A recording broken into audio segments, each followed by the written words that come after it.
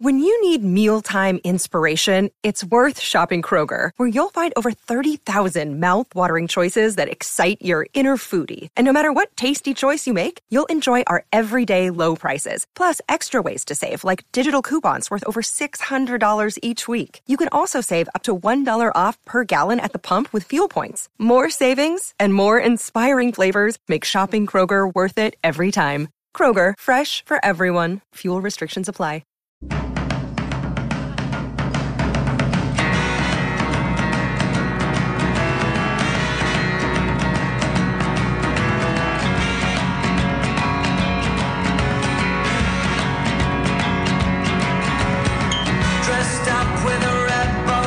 From Meltdown Comics in Hollywood, California, Harmontown is now in session.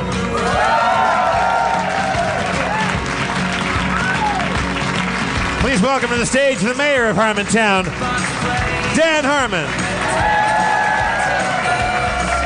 Thank you. All right. Thank you very much. Very enthusiastic. Very good people. Thank you for not going to the Grammys. Thank you so much. I know a lot of you are nominated, and you just decided to check the results later. Yeah, I got my iHarmon back. Aaron made me a quickie because for a shadow run tonight because I don't want to. We haven't figured out. I don't want to talk about that. We haven't figured out how to make these devices in our pockets usable on the level of a notepad yet. It still hasn't happened. I'm 42 fucking years old. That's all I'm going to say about it. It's still easier to have a piece of paper around your neck. It shouldn't be. Do you know, how many, at the peak of the Palm Trio, I remember I was typing like really fast with my thumbs, and then this iPhone thing happened, and it's wonderful. It's a great looking thing, and you can touch the screen and move it around. But if you added up all of the time that we spend like going back and correcting all the words, boy, Jeff, Second Life. Okay, all right. So, did any extra black people come tonight? Well, we got okay. What's your name, sir? Brian. Brian. Anybody else? Yeah, we got one back here. You better not be white. You better be genuinely black. That's only funny if you're black. No, it's funny both ways. No, it's not. It's not funny if he's white. It's hilarious if he's white. No, it's not. But imagine if Jim Belushi's doing that in the back. That's not funny. He's doing a black guy impression. It's funny if it's Tiny Lister Jr. There's no middle ground between those, or? No, there's lots of middle ground. Okay. It's also funny if it's just any black guy. What is your name back there? Max. Max? Yes, sir. All right. Yes, sir. Max, were you in the military at some point with a yes, sir, or no? Just respectful, God-fearing Christian. See, now it's way funnier if that guy's white. It's starting to get okay if he's white, because it's a dimensionalized character, and it's not just an impression of a race. It's becoming a character, so it's becoming fine. He's becoming Tracy Ullman if he's white.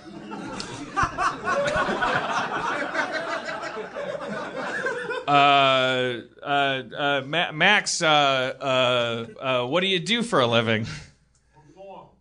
You perform? What sort of performances do you do, Max? What sort of performances do you want me to do? Don't take that the wrong way, though. I'll take it however I want to take it, Max. Well, are you willing to come up on stage and feel it out with us? Yeah, sure. Okay. Welcome Max to the stage, everybody. Well, this show really got off right out of the gate like a rocket. All right, cross your fingers. This guy better be black as hell. Yeah! Black enough! Max, hello. Awesome. Hello, sir. How are you? Now, you can grab one of those and have a seat? Yeah. Microphone and a seat. Just as promised you, your people in the 1940s. So did you come because last week I pled for more black people? No. Okay. Do you have the blackest voice ever? It's me and James Earl Jones. Every year we just kind of see who can go more bass. And I'm getting there. When I was 13, it was close, but now he's starting to lose it. What's the? Can you sing bass? Can you sing a low note? I wish I could. I love like bass singers, like in harmony bands. This is me. This is the. Get low. Get low. Get lower than that. Okay. Hold on.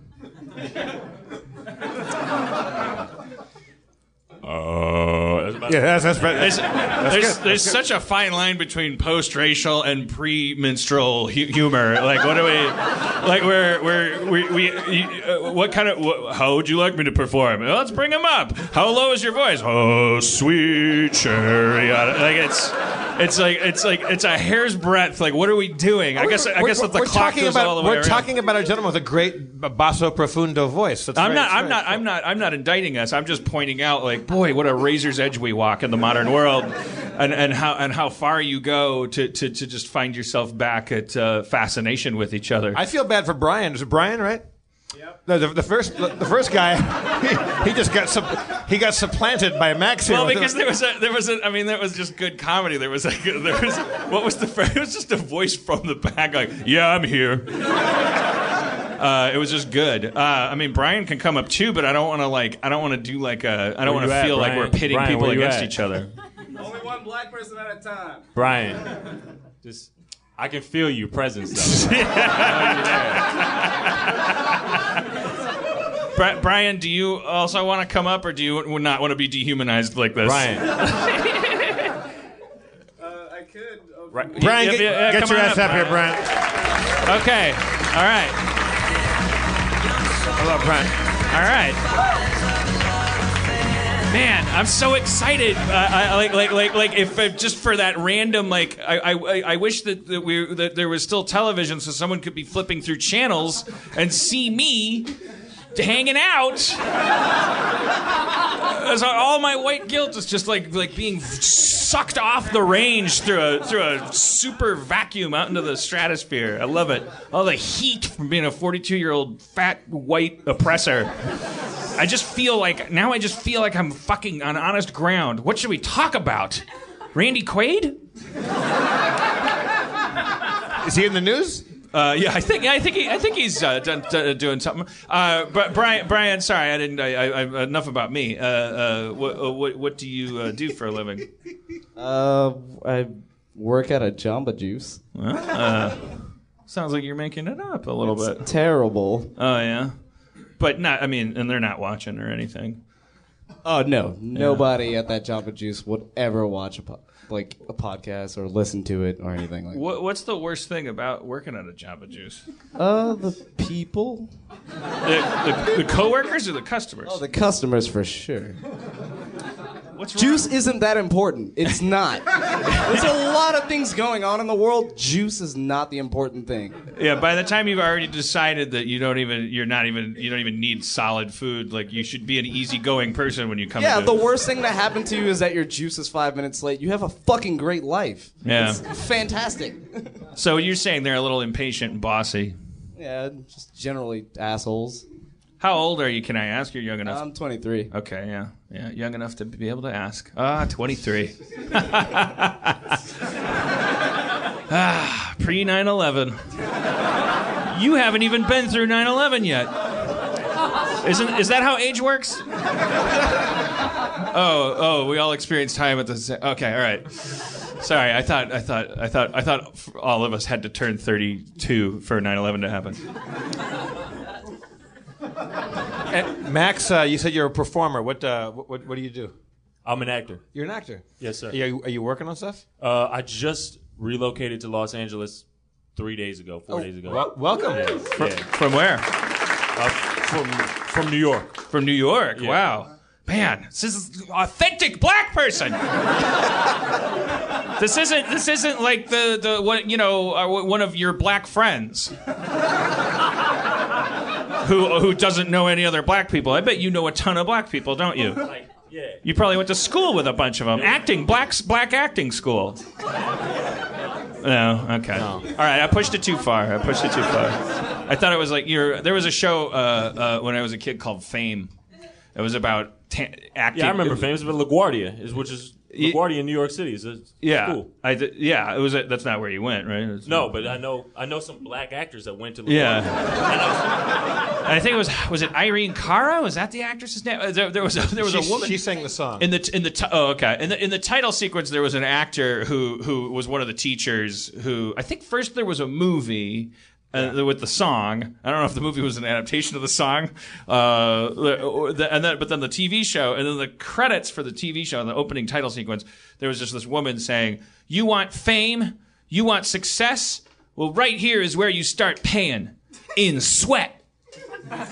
And it was just a show about talented high school kids. In the movie, that's where Coco takes her shirt off and cries.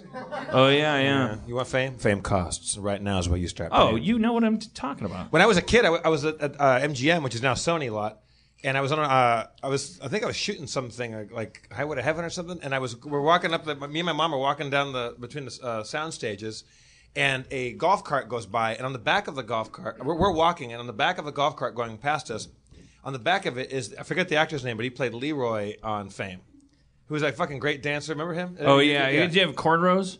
Kind of, yeah, I think. And he waved at me like he knew me. He was like, oh, he pointed at me and waved. And my mom's like, why is Leroy waving at you? I go, I think Leroy thinks he knows me. I felt so cool. Max, you want a drink? You were looking. I was eyeing it, but you got to help yourself though. I don't want to dig in the ice with my hands for you. No, I thank you. So Brian, are you from LA? No, I'm from New Orleans originally, but I live in Oakland. Live in Oakland? Yeah, I just came down to help a friend move and to see Harmontown. Really? Yeah. You helped somebody move and you came to a different town to do it? Yes. You're a good person. Yeah, good friend. Yeah. I really like convenience also. Brian, did you want a drink? Yeah. Okay. All right, Harmon's become bartender. I love this. We really do need like a... Dan Harmon is making me a drink. This is amazing. Yeah, it's like Billy the Kid cleaning your gun. That's exactly what I was thinking. It's like Patrick Swayze packing your parachute. Yeah. Teaching me how to dance. It's like Santa Claus sitting on your lap. There you go. Man, I group around the bullseye, and then the professional improviser. By the way, we have Greg Proops here tonight. He'll be coming up. Inarguably a white man, but although when you get Greg drunk, when Greg gets just drunk and high enough, he becomes a black jazz musician from 1933. He's a very groovy white man. Yeah, he becomes incredibly like a jazz musician. It's very good. All right, so we got Max, the aspiring performer. So you're very young too. What are you, 20?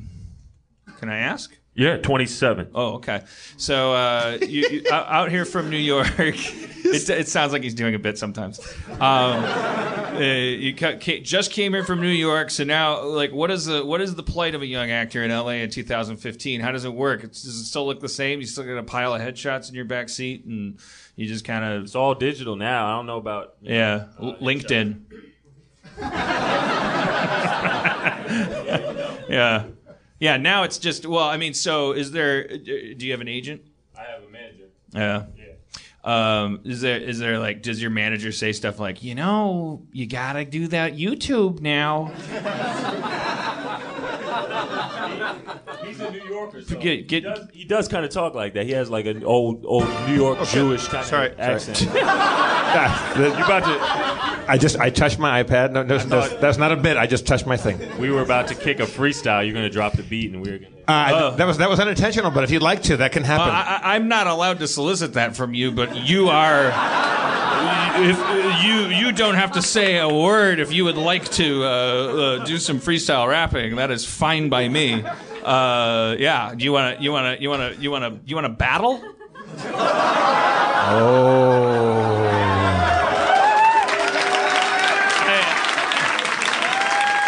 Isn't that? I mean, that's what they call it. It's. Yeah. See, Max seems pretty down with that. Ryan, are you up for that? I'm more of a manager type. Brian's like, I am literally up here because of the color of my skin.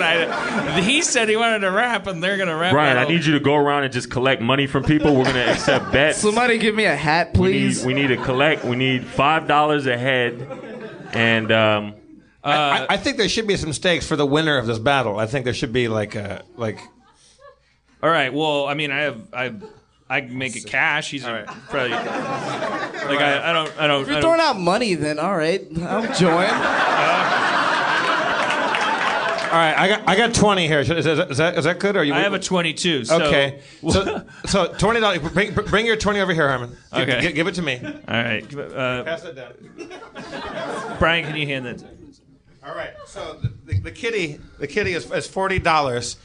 We're gonna do it democratically by applause, but at the end of this thing. But we're gonna do a good old fashioned rap battle. I think in a rap battle. I think by applause that's for correct me if I'm wrong, Max. The whole by applause thing. That's a white people Halloween party thing. In a real rap battle, you know who won. They don't need to. I think it'll be obvious. We'll know who won when we know. It's everyone goes like, oh, like it's like it hurts them. Dan, I'm not trying to impugn your rapping ability, but do you think you have that in you right now to elicit that sort of reaction tonight? I don't know. For me, it's like it's not up to me. It's up to God.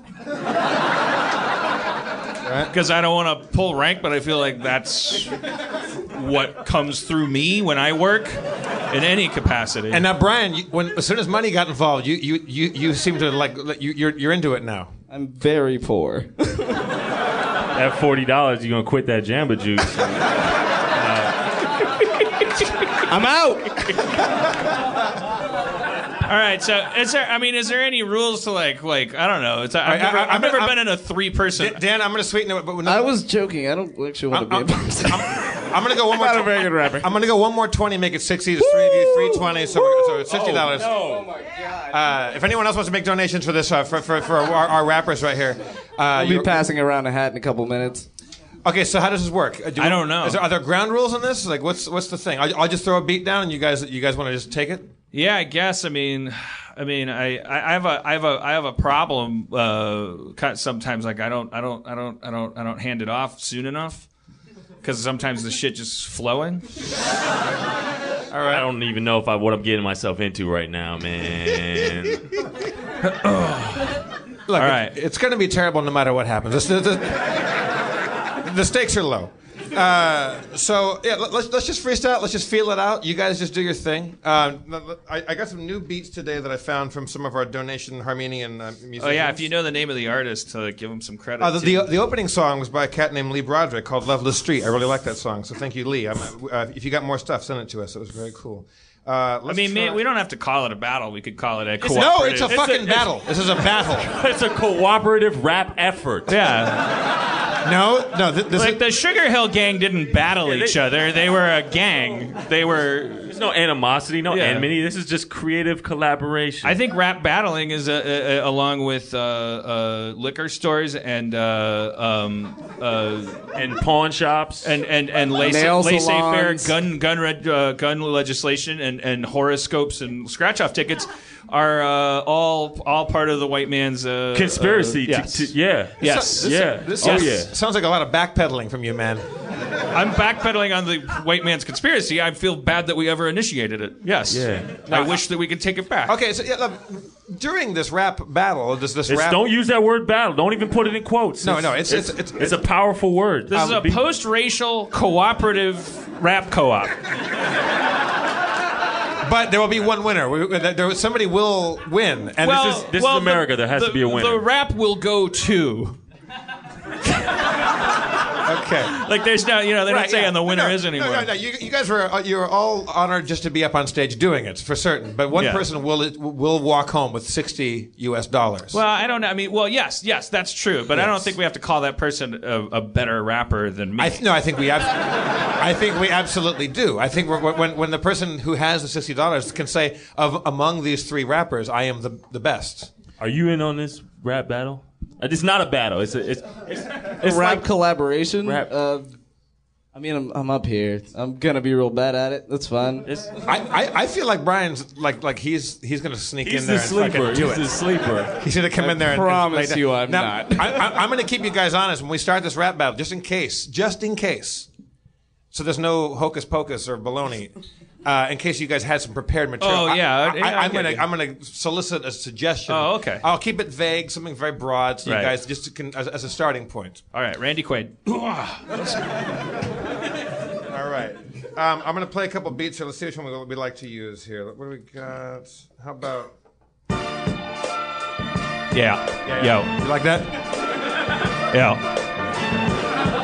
Yo. Yeah.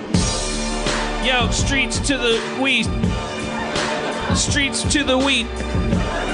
All right. Throwing wheat in the streets. You sir, right check, here. Check. You sir. Yeah, that was just warming up. Streets, you sir. Streets to the wheat. What's something that you as a pet peeve of yours? Something that bothers you? Something mundane, Streets to maybe? the wheat. Streets to the wheat. Streets to the wheat. Whistling on the street bothers this gentleman. Whistling on the street whistlers. Yo, okay, all right, okay, MC Harmon coming to it. Yo, why you gotta walk down the sidewalk doing that high tone like it's bird talk? Why you whistling at me? I fucked your mama so hard she took a pee. I pulled your mama's pants down, said, oh, pussy's whistling. She's like a clown. Clowns don't whistle, they use seltzer bottles. I fucked your mama so hard, full throttle. Went down the street. Squeezed your mama's titty meat. Gave her a kiss because in the end, she's a good person. Pass the mic, go.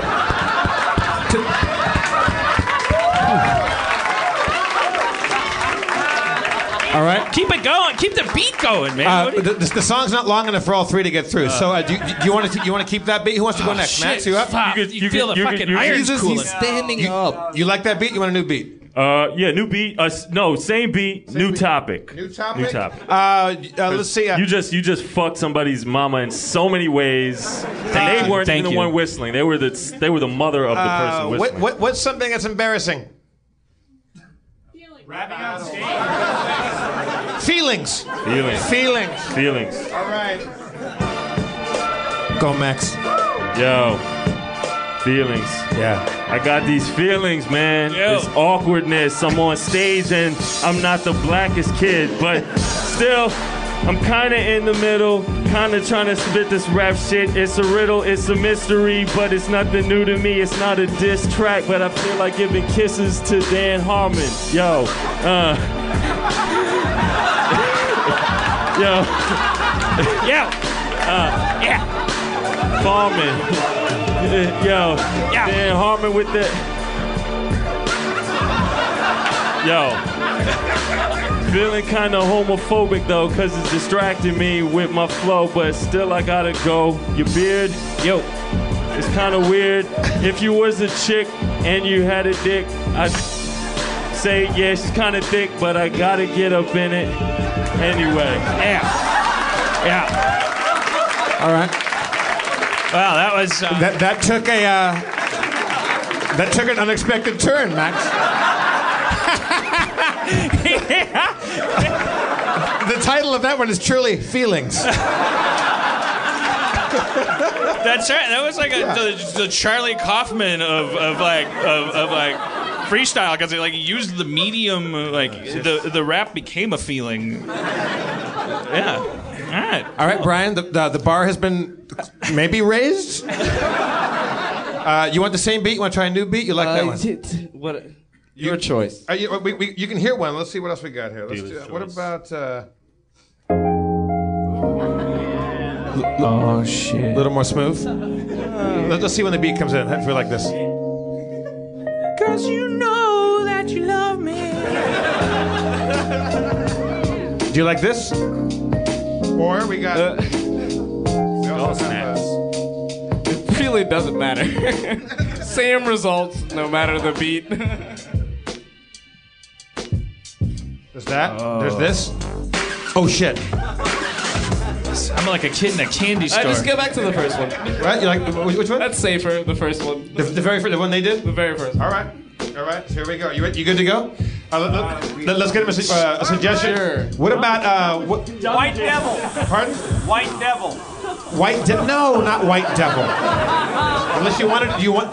How about just? Can we? How about just Juice? We'll give you Juice.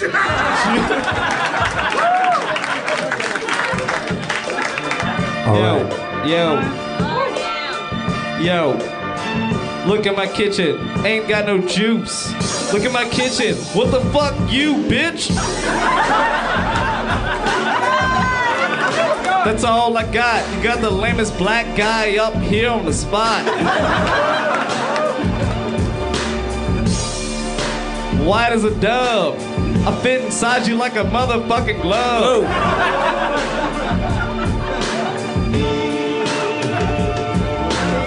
That's all I got. All right, that was.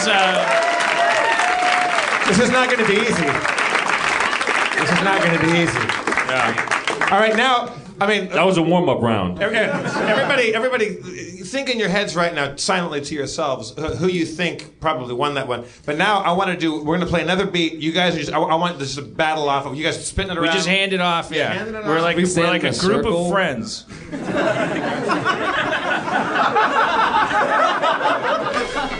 And this song is about what, sir? Anything? Yeah, anything at all. What's Netflix. It's about Netflix.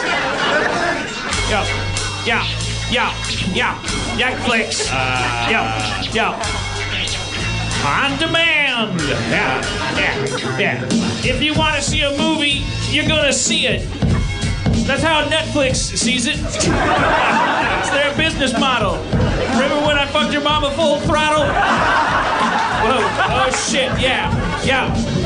Whoa, yeah, oh. Syncopated arrhythmic rhythms. I fucked your mama so hard she had a schism between her legs. It's usually called a pussy. But I digress. Sorry about that. Pass the mic. I'm gonna pass the mic to another person.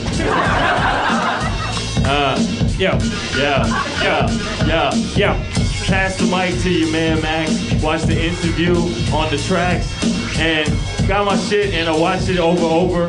I binge watch. I watch House of Cards, the Game of Thrones, and sometimes I don't leave my home. Got a couple cards of ice cream, Chinese food. My mom calls me up. I'm like, yo, I'm feeling rude, so I hang it up and pass it up. Yeah. All right, yeah. It's heating up here, you guys. It's heating up. Yeah. Netflix caught me masturbating. Netflix, whole shit hating. Why you asking me what I'm watching? Yeah, I played that episode, bitch. Yeah. Take it, Harmon. Go, Harmon. Yeah. Arrested Development is coming back. Episodes keep getting longer. It's like crack. You gotta smoke one at a time, but the serialized jokes so you get it. They rhyme. You'll notice at the end. Pass the mic. I passed the mic to. I've got to pass the mic to Max. One of the two blacks. Damn. Nice. Harmon. It sounds dehumanizing when you call someone a color, especially call them one of the color. Bit of a misstep. Yo. Okay. Yeah. Last name Harmon. I don't know what that shit means, but it's white. I won't say what rhymes with white, but still, you know what it's like to be on stage and get called, put on blast. Sometimes I watch Netflix for hours just trying to pick the show. I don't know what to do. I read all the titles and they all sound interesting, so... Pass the mic. Bring it home, Brian. Netflix, I don't know what to watch. Netflix, why am I touching my crotch? Netflix, what the fuck is going on? I can't even see her thong. Is this censored? Fuck you, Netflix. All right. All right. All right. That was $60 worth of rapping. I feel like shit almost got too real there. We're in danger of crossing into dangerous reality. We definitely made connections tonight, and I think made a good case for more black people coming to my shows. I think we just fixed racism. Yeah, well, I mean, and it's surprising how little time it took. We've been working on it forever. It's like, let me out there. Let me take care of this. Is there any, since you guys were so gracious and you know, put yourselves out there, is there anything, I mean... Usually we ask the professional people what they're plugging, but you guys are plugging your young lives. If anybody out there is hiring people who don't have any experience writing television shows, please call me. All right, you can go to Brian's Jamba Juice, and you go to your nearest Jamba Juice and ask for me. You can see the only black person that works at any Jamba Juice ever. And Max, how does if there's a guy sitting in Seattle that goes, that's it, that's the new face of Chipotle. You're correct, sir. Yeah, and he can find you on LinkedIn or whatever. All right. So now, how do we decide this? Now this is the. Well, I mean, I think it's a tie between the two guys that whose money it isn't. I mean, I'm not going to take my own money, but I clearly won. My shit was tight. I'm going to say you came in a very close third, Dan. Very close third. Yeah. Beat out Eminem.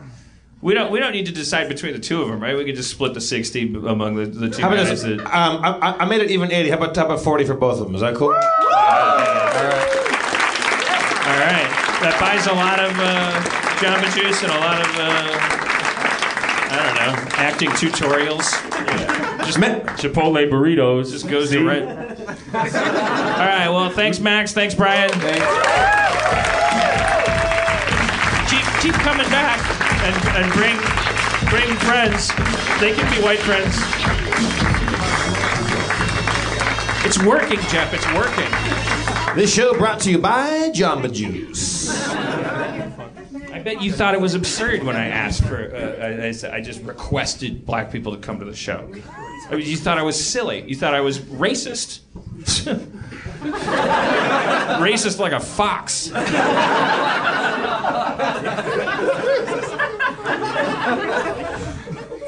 I'm bringing back. I'm pre-racial. That's my movement. Pre-racial.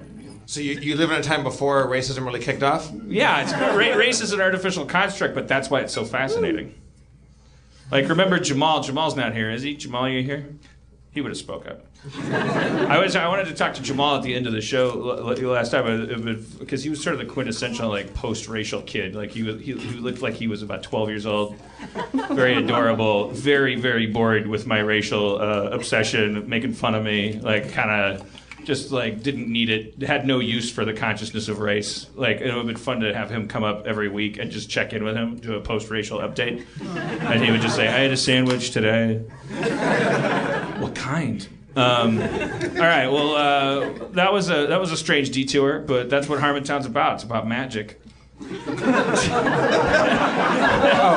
I think we've proven that. If our next guest had anything to say about it, he'd probably say the show is about waiting a long time for weird raps to happen. Let's bring out Greg Proops.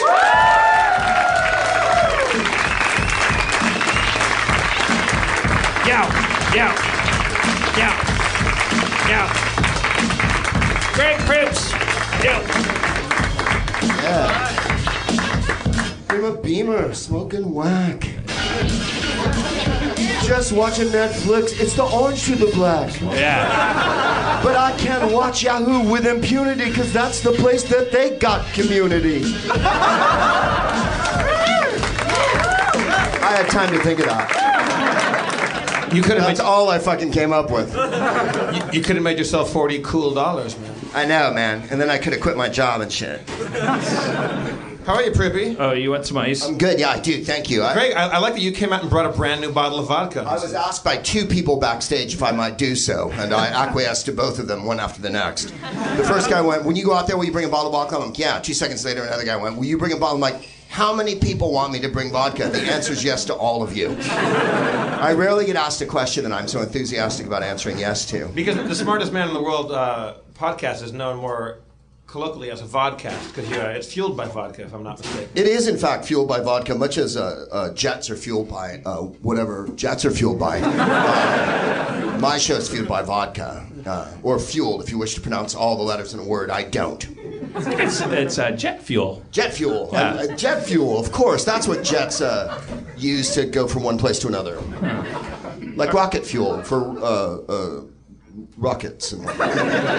Speaking of rocket fuel,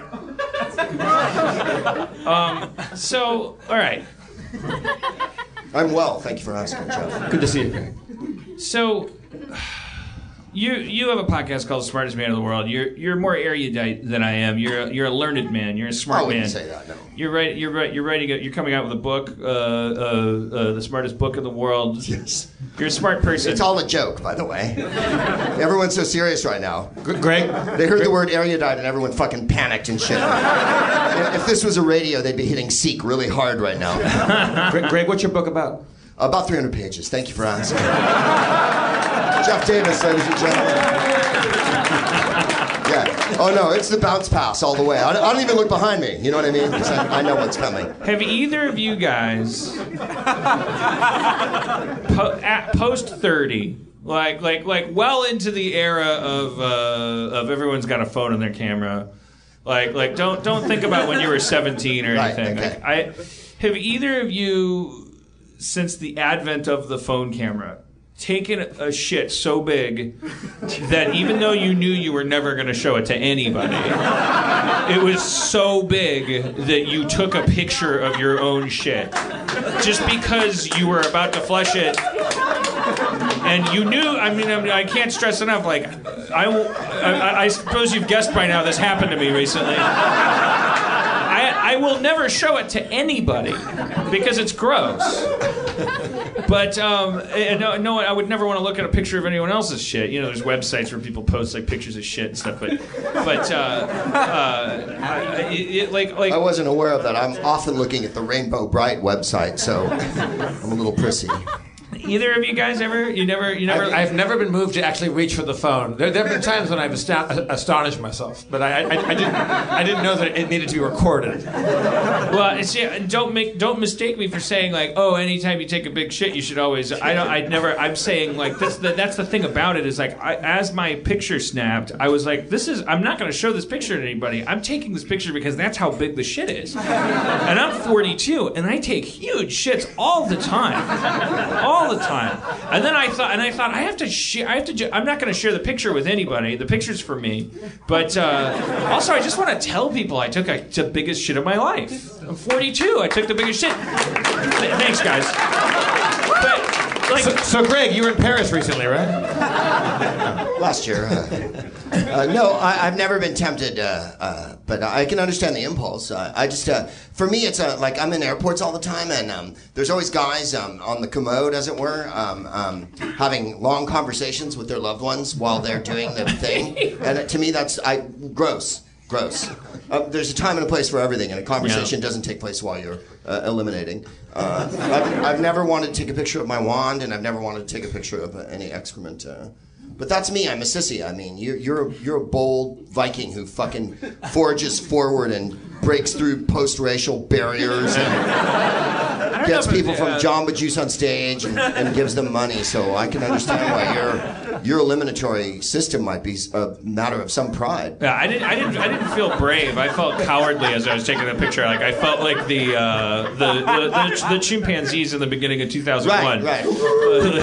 Like I'm scared of this giant What's the thing. giant black thing that came out of me? Yeah, if those things had cameras, they would have those Australopithecine. They would have. They would have snapped a pic of the monolith. All right. Anyways, it took a huge shit. I mean, it was a hockey stick. Okay. But was it in the shape? If it had been in the shape of a monolith, then I might consider it. If it had come out as a perfect rectangle, I might think this is just, you know what? This isn't history anymore. This is science. Yeah. Because we've gone in Neil deGrasse Tyson territory here, and the odds of taking a rectangular shit are 1 in 1 billion, and yet Dan Harmon achieved it 4 times last week after visiting the Fat Burger on Santa Monica Avenue.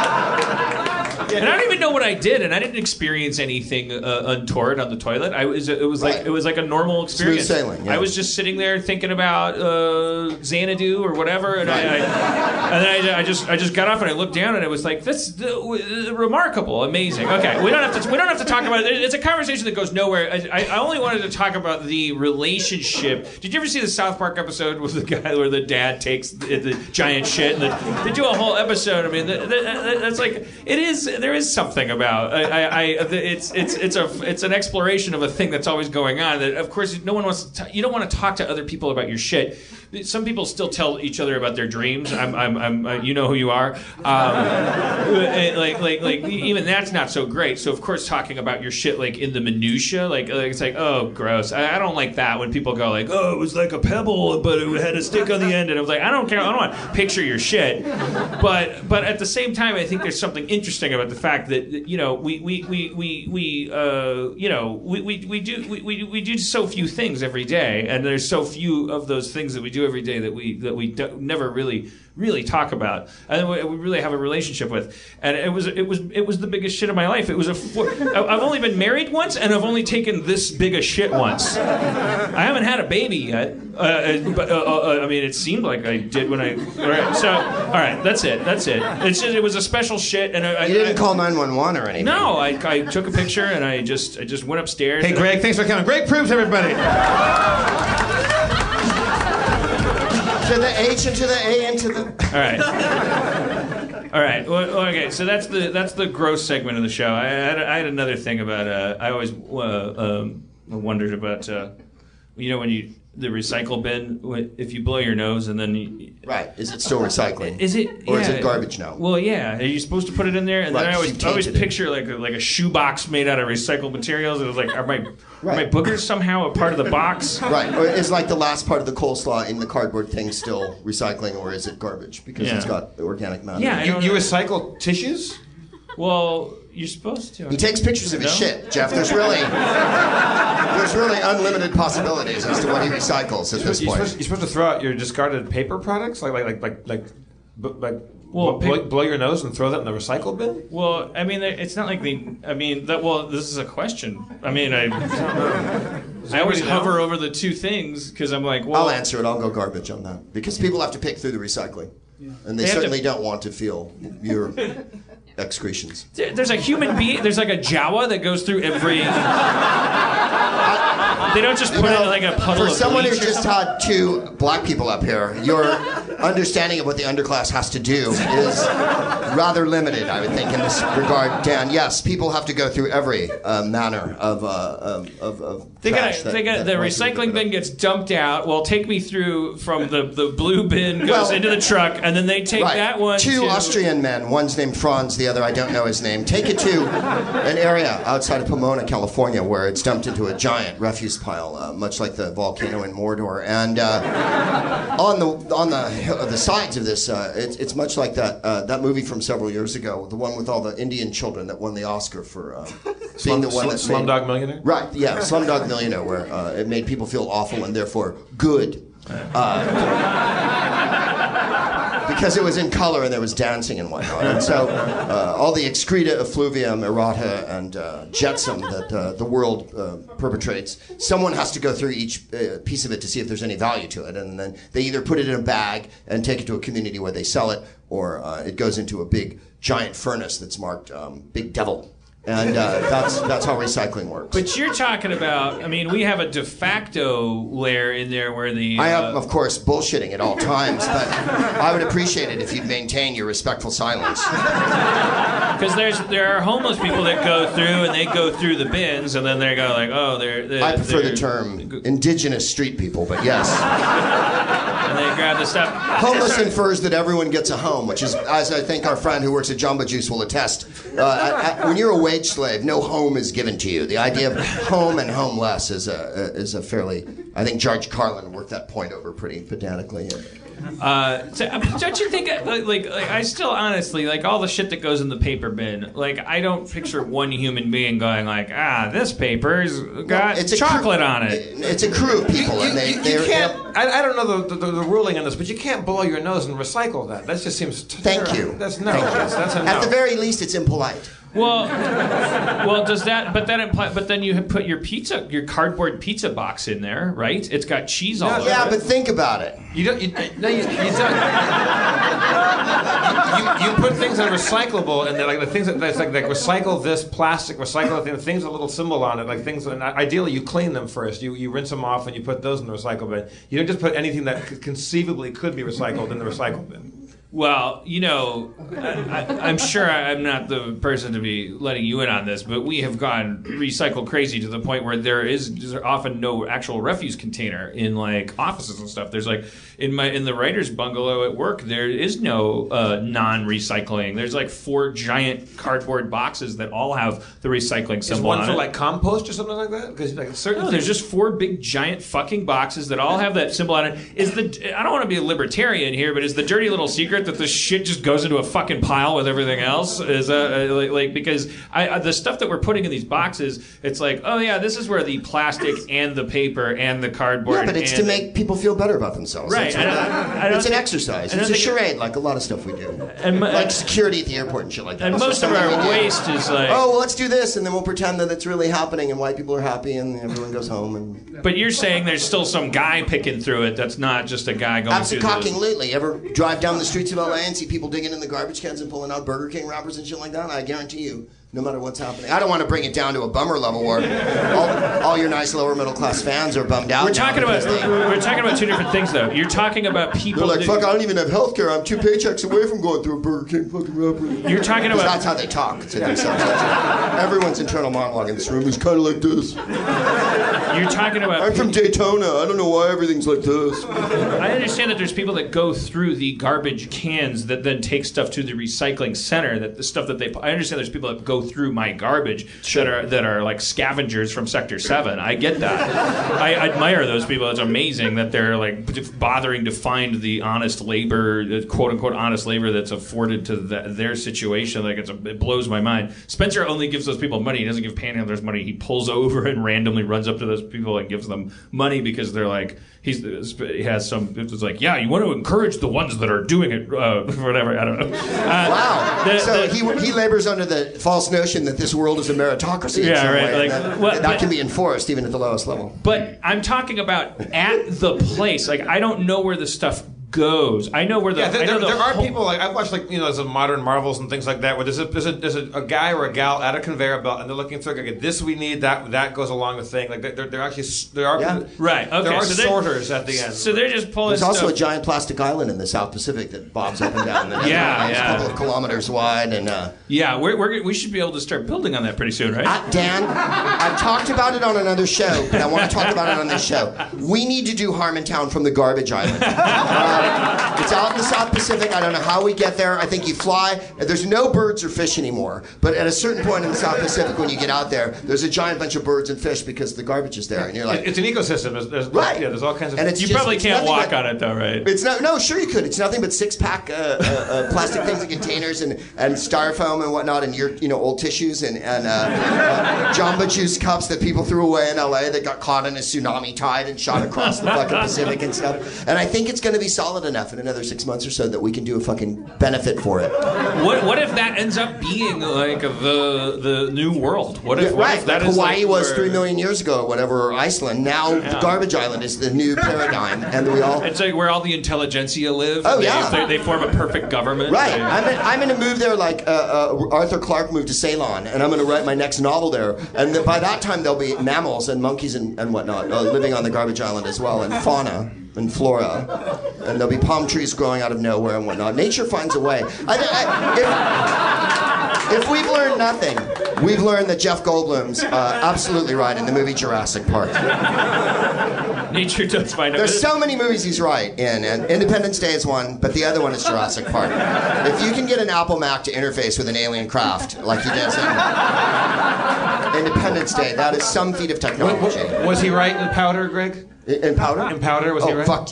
Jeff, when is Jeff Goldblum wrong? He's right. He's right. The Fly. Whoa.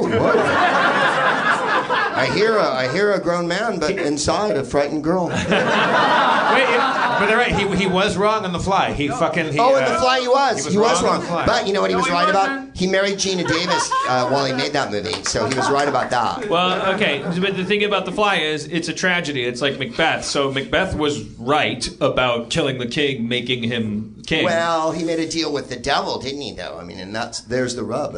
Right, but I'm saying that like you're saying, Goldblum is always at his best when he's right about something. In a tragic movie like that, a sci-fi horror movie that ends with him getting his brains blown out. He's right the whole time. He's even right. He even goes, now it's time to blow my brains out. Right. But he has a conscience in that one and all that jazz. Yeah. He often does, though. He's like a gold bloom. You know what I mean? All right, so I think that. Well, he's married now, so all the women in the room are safe for the moment. If he was roaming around LA like he used to, he almost hurdled me. He's my height or taller. Oh no, he's quite tall. Yeah. And I was at a thing, and I was on a date with some girl. Like it wasn't like a hot date. It was just a girl I knew. We went to go see him play at the Argyle Hotel, which is now called the Sunset, whatever the fuck. Yeah. But we went and saw him, and I was in the men's room, and there was a men's room attendant, and I was washing my hands, and there's Jeff Goldblum, and the men's room attendant, his sign says, "Thank you, my name is Jeff." So I'm washing my hands next to Jeff Goldblum, and there's a guy named Jeff, and I said, "Wow, my name's Jeff too." I said, meteor hits his bathroom. That's that takes care of a lot of the Jeffs in this building. And Goldblum looks at me and goes, yeah.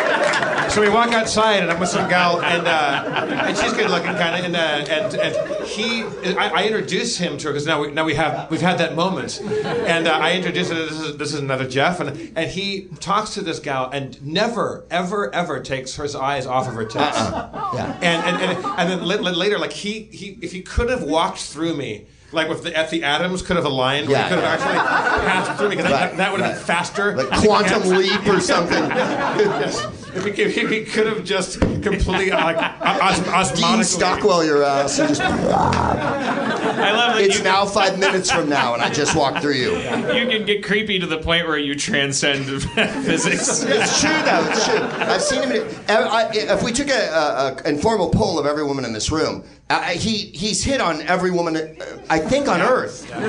For sure, there's 150 people in this room, maybe, or am I flattering myself? Let's assume that There's dozens, that's for sure. that half of them are not women because it's Harmontown. It's like we're like, well, maybe. Yeah. You're right. I'm just beating your observation, Dad. The number of women that I have talked to that have a Jeff Goldblum story that specifically about his sort of, I don't want to use hot button language like predatory or anything. No, he's not predatory. I've done a couple gigs with him. I used to have him on my chat show a couple times, and he was absolutely charming and really lovable, and fucking just like was ceaseless. Yeah. But you know that old saying, when you're a teenager, guys say to you, if you hit on every girl, like eventually one will tumble. You can't hit if you don't swing, man. Right. He's the only person next to Bill Clinton who's actually observed that philosophy. You know what I mean? Like most guys don't. Most guys don't don't hit on every single girl they meet. But Jeff Goldblum and Bill Clinton, I think, are like, hey, how's it going? And then every woman goes, no, and pushes them away, and they're like, fine, I'm on to the next one. But he also It's not has a thing. he It's has not a that thing. he has that really like animal like sexual drive where when he sees a woman, it's like laser beam lock, like target lock on. Oh, yeah, like the Predator. Oh, so, Just heat. Yeah. Ping, ping, ping.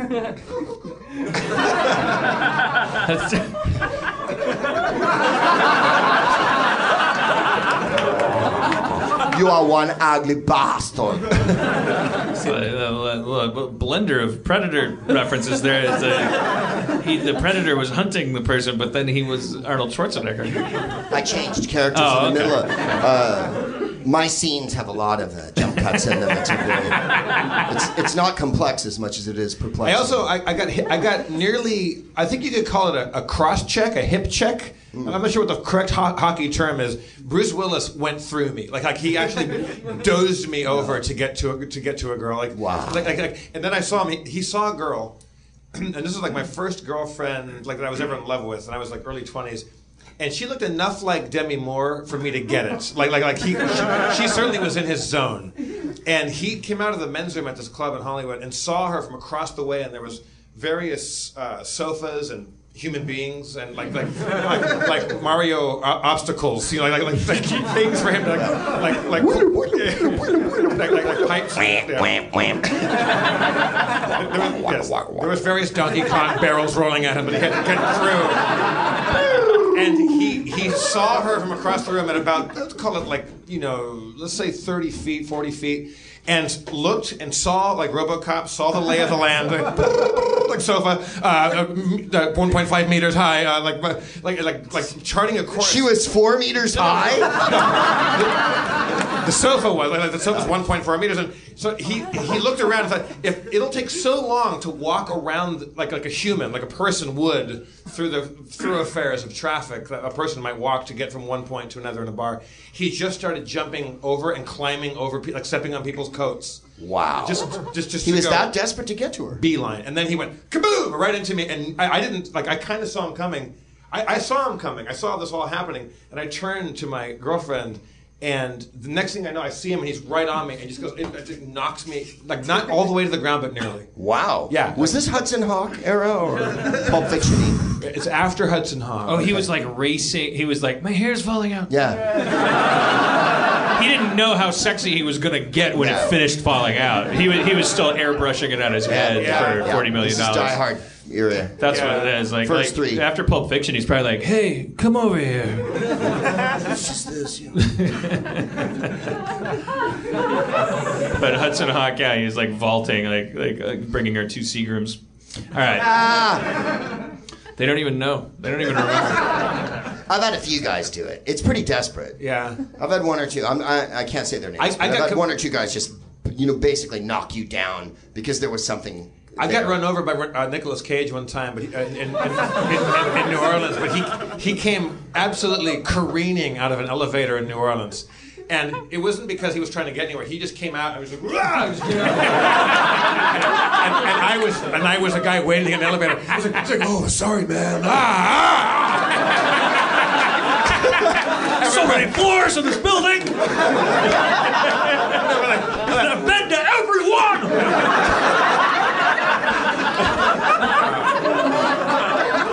I don't begrudge him for that. I mean, we all wanted what he was having that night. Because he was oh, that's so... I love that. I'd love to be near it. My friend Tom Kenny told me that he was at Johnny Ramone's funeral and over at Hollywood Forever, and Nicolas Cage was very good friends with Johnny Ramone, and he goes, he wore a Matrix outfit, a long black coat and shades, and he goes, everybody got up and spoke, and then Nicolas Cage went,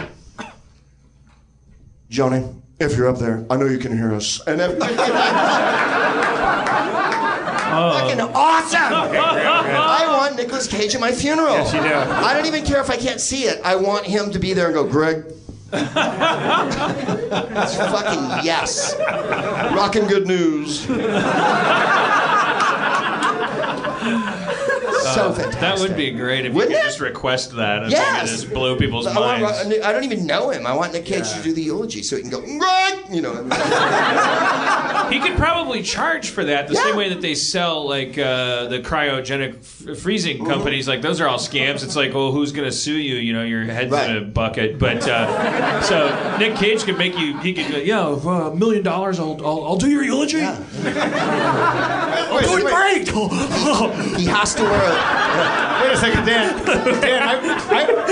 Dan, I've known you for a long time. I didn't know you did a great Nicolas Cage. Now it's all of a sudden it's like Face Off and shit. You're John Travolta in Face Off, man. I don't. It's really good. It's just It's quite good. You just got you do the Gary Busey overbite, and then you raise it an octave. Yeah. So Gary Busey, well, Nicolas Cage. I think. Yeah. Like I kind of do it by like thinking because it's like this is Don Knotts. Oh, I'm John Knotts. But then this is Bill Clinton. Oh, Bill Clinton. Lethal weapon. What is a lethal weapon? Oh, Andy, I'm Don Knotts. I'm Bill Clinton. I'm Don Knotts. I'm Bill Clinton. Yeah. And then there's a third one that fits that same category. Who's it? Who's the third? Is it Jimmy Stewart? Well, Jimmy Stewart's more the I'm Jimmy Stewart. Dan Harmon. I'm Don Knotts. I'm Bill Clinton. Yeah. Well, when Jimmy Stewart raises his voice, he does the weird octave thing. Like in, I was watching what's the Christmas picture where? It's wonderful. Yes, and not as good as I remembered it. Frankly, a little more, not torpid. I still haven't seen it all the way It's through. sweaty. It's a sweaty fucking Christmas movie. Everybody would rather live in Bedford Falls because it's way more fun. Well, Bedford Falls has bars that are open all night and like places to dance and shit. People talk jive and stuff. Yeah, like right. That. In the regular Bedford Falls, everyone, no, but in that one, he's like, well, it comes in pretty handy down here, Bob. Like he'll lose his shit and it goes right to the top. Did I tell you? You weren't there, Greg. I was with Drew. Did you get knocked over by Jimmy Stewart at a bar and all that? No. So I'm there. No, listen. I'm there with Katharine Hepburn, okay? Ginger Rogers is on the dance floor. Jimmy Stewart comes out of the elevator, and I don't know what the fuck Jimmy Stewart's on. I'm fucked to the tits. Who's that piece of ass over there?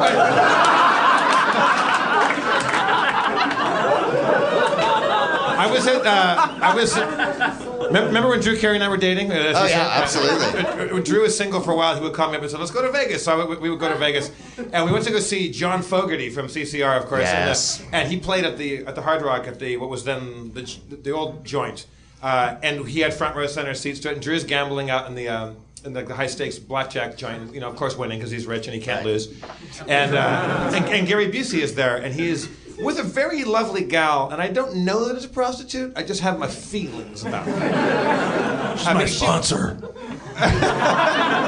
So we meet a bit, and so Drew's like, hey man, the show's starting, so like I got to finish out this hand. I'm doing really well. So if you want to go, like there's an opening banner right now. By the way, this is a dead accurate Drew Carey. Yeah. Jeff does the best Drew Carey. I can't do him as well as. So he goes, here's the tickets. I'll be there in a bit. So we get there, and I don't know. Where should you guys go? Don't dance real funny.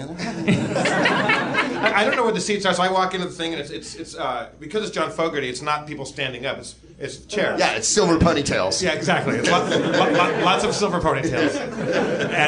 And so I look for the thing, and of course, it's because it's Drew. It is the dead center seat. Yeah. There are 15 seats. Right. Muhammad Ali's in the corner. Yeah. Exactly. So we're there. So I'm by myself, and so I just sit down and just. There's 8 seats flanking me, empty. So I look like the weirdest guy in the world. I think, oh wow, this guy bought 12 seats for himself. So I'm sitting there, and finally Drew comes, and our friends all show up.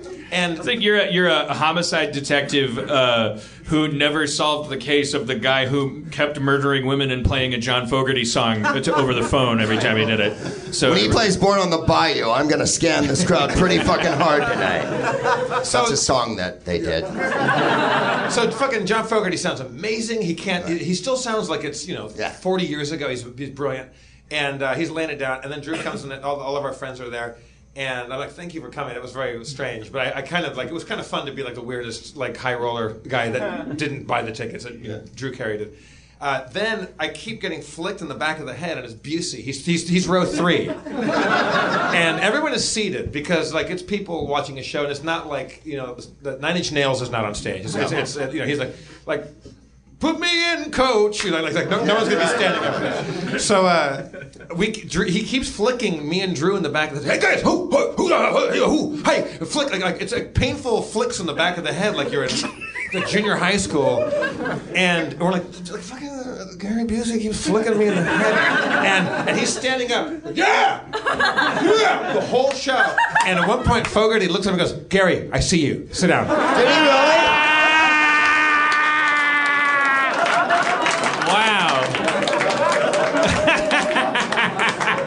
So after the Imagine how many shows he's been to, and John Fogerty's like, really? John dude? Fogerty's like, come on, man, like there's people are trying to enjoy this shit. So imagine having success at that level where Gary Busey is your Adam Goldberg. Like,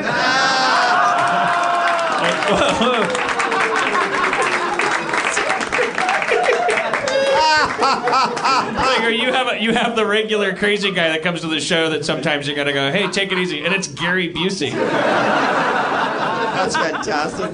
Gary Busey was in Leon Russell's band. He was the drummer for years, and his name was Teddy Jack Eddy. He went by Teddy Jack Eddy, and when he did Buddy Holly, he played and sang all the fucking songs in the movie with that band. Yeah. Gary Busey is not only is he amazingly incandescently weird, to put it gently.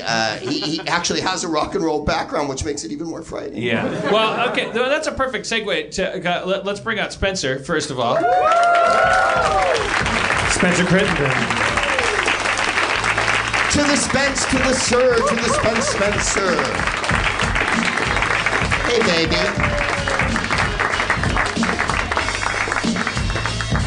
We're the kings of rock. We'll take you higher. Isn't that what it reminds you? Sucker MCs must call me sire. So I wanted to address Randy Quaid a little bit. Yeah. You're the only one I know that I actually went through this video with. Oh boy. I was at my friend's house the other day, and I was like, has anyone seen that Randy Quaid video? And they didn't understand. And so I was like, no, you have to see this. And then no one put it on immediately, so I was like, no, you have to see this. And every 15 minutes, I was like, seriously, you fucking guys, you have to watch this video. It's the most important thing in the world right now. I am aware of it because I saw it on the web today, but I didn't watch it yet. I did, however, watch a Dennis Quaid video where he was quite calm. That's what I keep thinking about is Dennis Quaid just waking up in the morning, like the morning when I get up because there's a call time. It's like 6:30 a.m. Schraub texts me, Randy Quaid.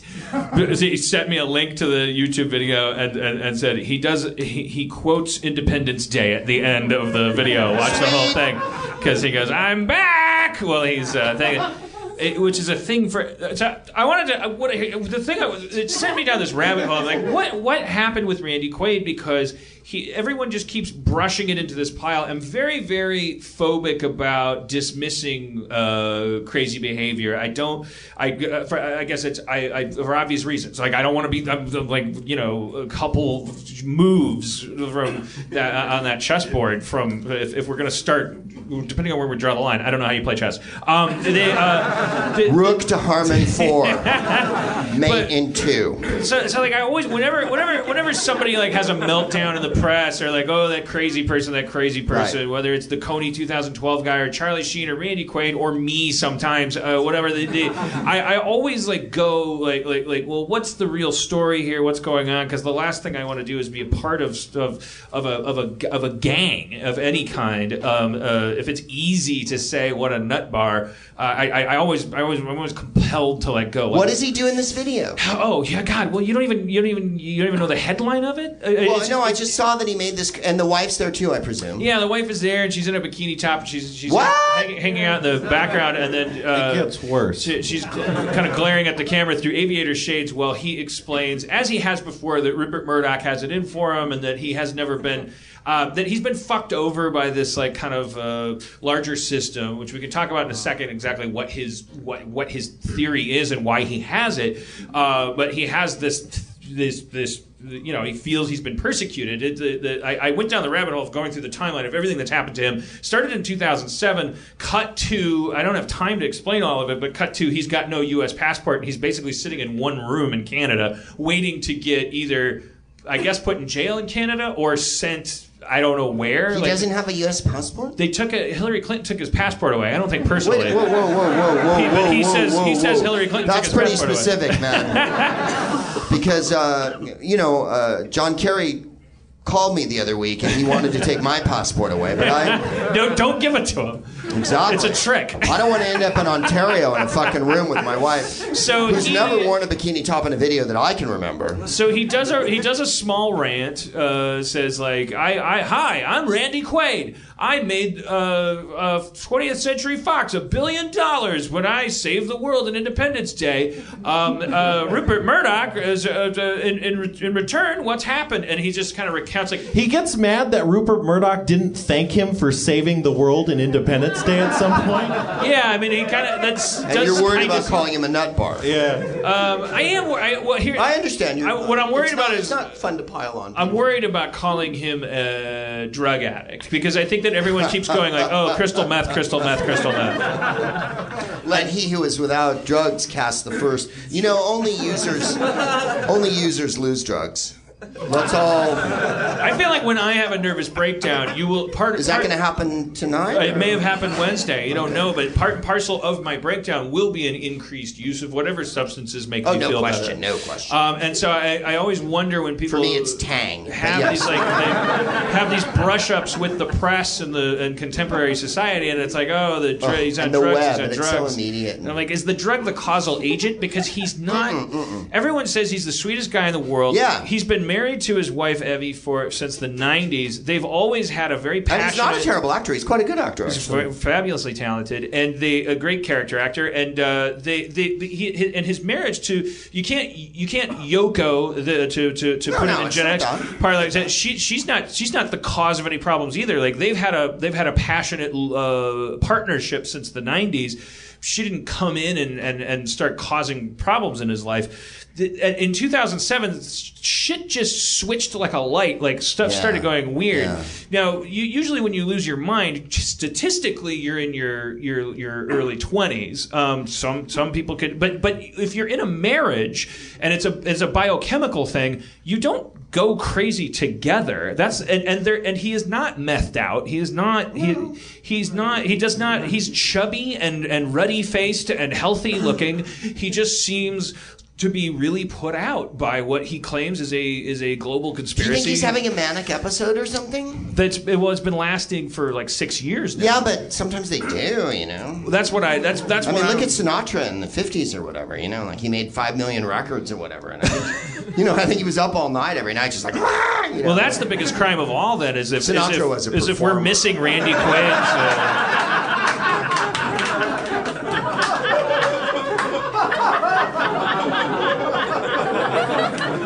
I would hate to think that we're missing Randy Quaid's best years then, because. Well, I don't think we're missing.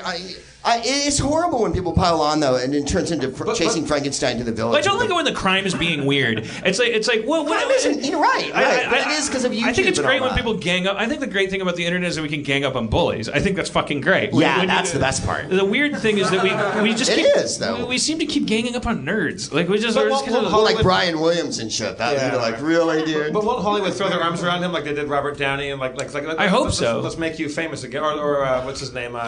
The wrestler, Mickey Rourke. Mickey Rourke. Yeah, I hope so. I mean, he's aging really gracefully. He's a wonderful performer. He's got this powerful voice. He's clearly off his rocker.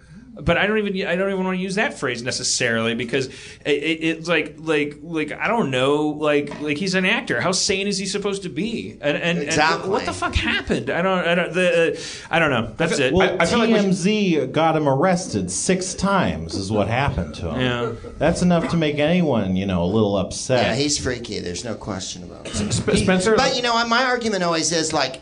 Dick Cheney walks the streets free every day and feels fucking empowered to give his opinion anytime he likes. Donald Trump fucking comes on TV and tells us he's going to run for president. Sarah Palin gives speeches and shit like that. And no one impugns their sanity at any point. I know, and yet they're all evil, fucking insane, unbelievable, unbalanced maniacs Yeah, who have and if you- destroyed the world in their own fine way. If you took their money away Right. by signing some form at City Hall that said that their jurisprudence wasn't the Hall of Bursars and the Flim Flam, nothing looks crazier than being poor and having an opinion. Donald Trump, if he was fucking if he shuffled in here right now and had like a rat tail on his cheek and said the shit that he says on Twitter, Obama's you'd be like, not from America. Are you out of your goddamn mind? I mean, and even just his hair. Right, you've got a marmoset on your head. Like just being born rich just gives you like this sanity pass. Doesn't it just? So what I'm curious about is how they lost their money. That's the I don't because all their trouble started like Hillary Clinton took away the passport Hillary Clinton- and all of his gold. Well, they're sitting up there in Canada and they're making videos. You can follow Evie Quaid on Twitter. She has like 148 followers, and I saw like they have 148. Yeah, they have like these videos. There's like other videos that they're making from the same room. How could you only have that many if this is that big of a thing? Right? That's what I don't understand. I don't know. Why doesn't she have? Yeah. I don't. It's one of those weird. That's why I'm fascinated with their story because it kind of doesn't fall into every little apple box on my understanding of the world factory. But then you work in a bungalow where there's a proprietary exponential fucking. What did you call it? Recycle bin? Recycling bin. There's and yet you know for a fact that those are hypocritical recycling well, bins. I know because there's not a box that says, and just put shit and turds and boogers in here. And dead raccoons. There's like... Is there a lot of dead raccoons in the bungalow? There's 4. There's got to be one underneath it. No, that was my last script.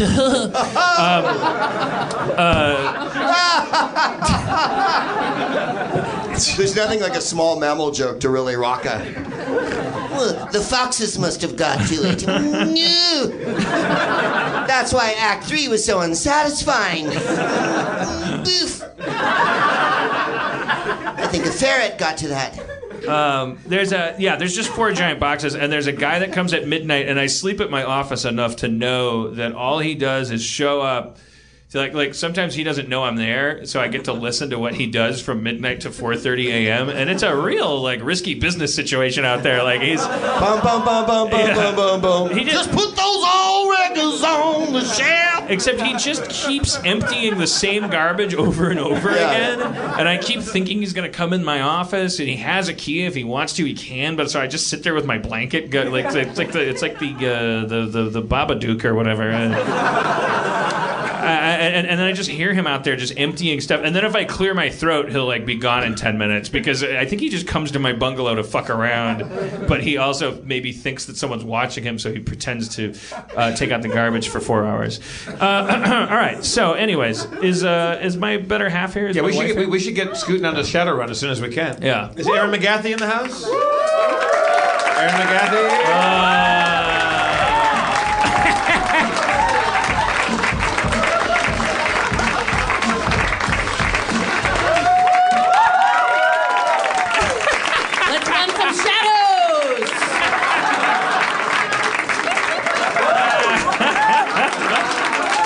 Johnny Ramone's funeral will commence in 5 minutes. Wow.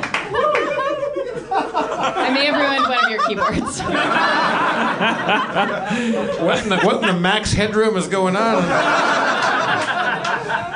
Aaron's in a very good costume. Can we dress up for our things? Maybe I'll come. That's like when Max asked if he could rap. Yeah, I can't ask you to dress up, but please go ahead. Yeah, I'm a 20-year-old elf female shaman. Maybe, I'll do it. Oh, his hands are tied, folks. I forgot it at home, but I made you an earring. A little clip-on earring, yeah. A single earring. I love it. Yeah, I was late because I have to finish a cake that I'm making for a film. That's sad now that I did that. Is it Cake Boss the movie? Yeah, it's a Hamburger 4. This time it's a bakery. And I realized that my actual cake wasn't cool. So I made this outfit. Oh, you don't like your cake? You think your cake's bad? No, the cake is fine. It just has to cool for me to properly. Oh, I thought you said it wasn't cool. Oh no! And then I just lost my mind, and I'm like, "Where's the glue gun? I'm dressing up. This isn't enough. I blew it on the cake." Do we have Demorge here as well? Yes, let's bring up Demorge. Demorge Brown.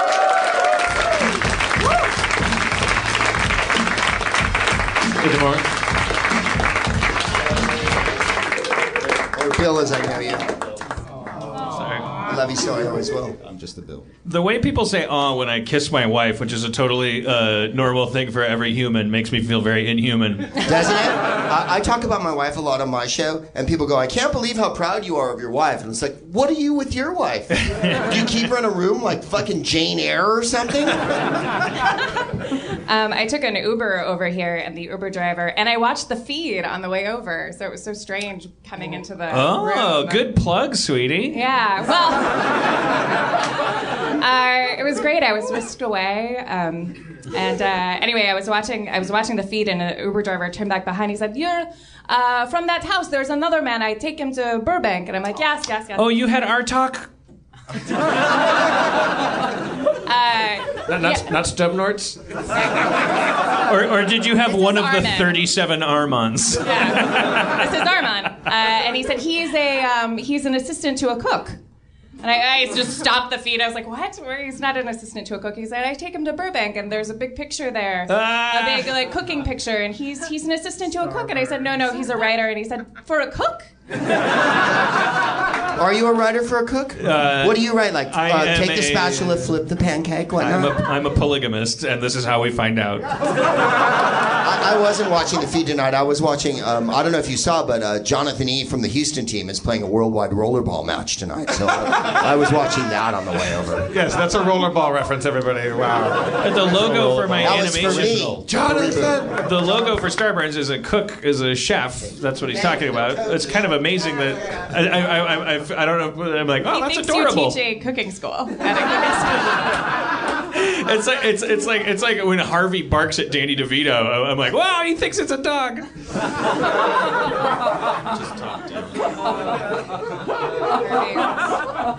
Oh, dossiers. My dog thinks that Danny DeVito, we don't know. We can never know why our dog barks at Danny DeVito. If you put on a latter season of Always Sunny, the dog goes nuts, like there's a cat on the screen or something. If you, that's for you. I've already perused it in my mind. The dog will also, on the iTunes screen, if the Rainmaker with Danny DeVito and Matt Damon, both of whom are on the poster, is in the upper left corner of the screen because it's in your most recently viewed section, Harvey will look up at the upper left corner of the screen and go, because it's smaller Danny DeVito and more well groomed. But then you put in season 6 of Always Sunny, and he goes,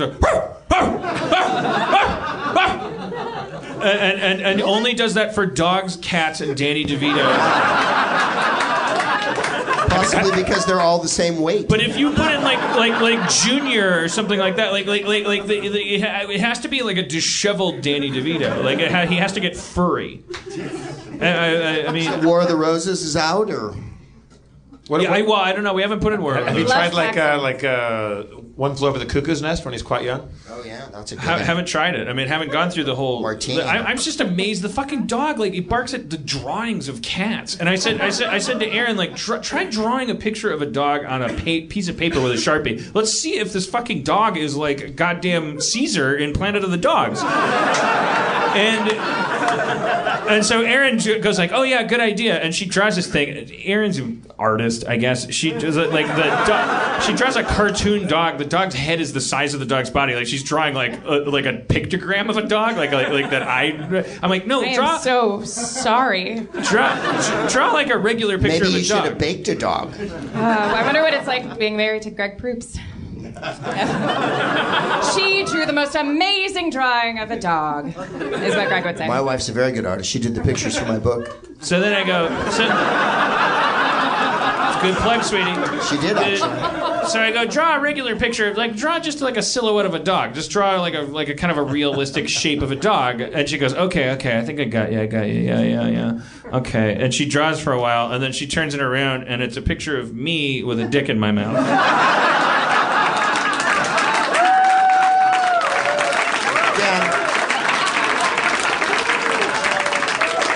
Max, you can buy that drawing if you want later on after the show. Is it a picture or a photograph, really? I mean, It was inspired by very real things in her head. All right, Spencer, let's get this rolling here. torn from the pages of reality. Now, Greg, are you hip, Greg, to what's going on in our Shadowrun I'm campaign? so hip to the jive. Dan and I had an extensive conversation where let's move on. All right, Spencer, do you want to? What do you need from us? Do you want to get rolling here? Do we need any preamble? Do you have a groovy theme song and shit? I don't know. I do have music for us. Well, there you go. I didn't write anything down for the intro part, so I don't know. Maybe just I can do it. All right, well, put up the music and Dan will do it then. Last time on Shadowrun. This is a damn Jamba Juice. Get your ass out here. We don't got no hamburger.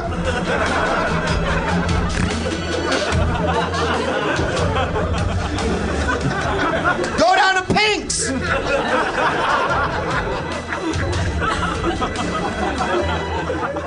Jim Nightblade and his Shadowrun crew were assigned to find a BTL chip designer named Baldwin Brown in a compound surrounded by BTL, aka Better Than Life chips, that they were also supposed to get a hold of. Infiltrating the compound with his fingertip nano whip, Jim Nightblade made quick work of the perimeter, scaling the roof of the nearest warehouse, again nano whipping a nearby vent. The other characters did fine.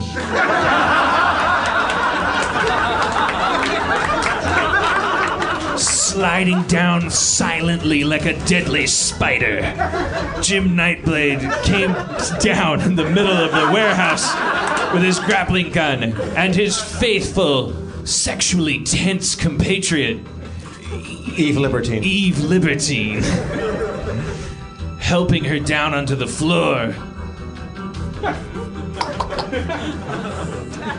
Nightblade then asked her to send a stun bolt to the two guys playing poker, and then it didn't work all the way, and they shot some people. Hordegard, the German guy, is keeping watch from beyond using his psychic powers. Eve Libertine, meanwhile, is out front. No, that's Mercy. Mercy, god damn it. Mercy O'Donnell. Mercy, that's my wife's character, is out at the south gate occupying 3 armed guards with various Dirk Benedict circa 18 shenanigans. When we left them, Nightblade and Eve were closing the distance between themselves and the backs of the meaty heads of the 3 security guards that we were about to shoot them. Okay. Yep. You know what's amazing is that you did that in 46 seconds, which is almost exactly what the old length of Spencer's intro was. Yeah. You felt that. I thought you were going to look at that and then go, 46 minutes. The show was over 5 You're minutes usually ago. the master of brevity, but you really wrapped that fucker up. Yeah, so Perhaps it was just because he was missing some certain information about Hordegard and what he did. Maybe we should hear the intro from Hordegard's perspective. Is this like our Rashomon? Perhaps not the whole intro, but for example, I am not German, I'm Norwegian. Also, Same difference during the war, bro. Nice. Wow. Too soon. Warburn. What a chop. Well, all right. So, just some housekeeping up top. It's actually a mono whip, not a nano whip. It's actually quite a bit thicker than a nano whip.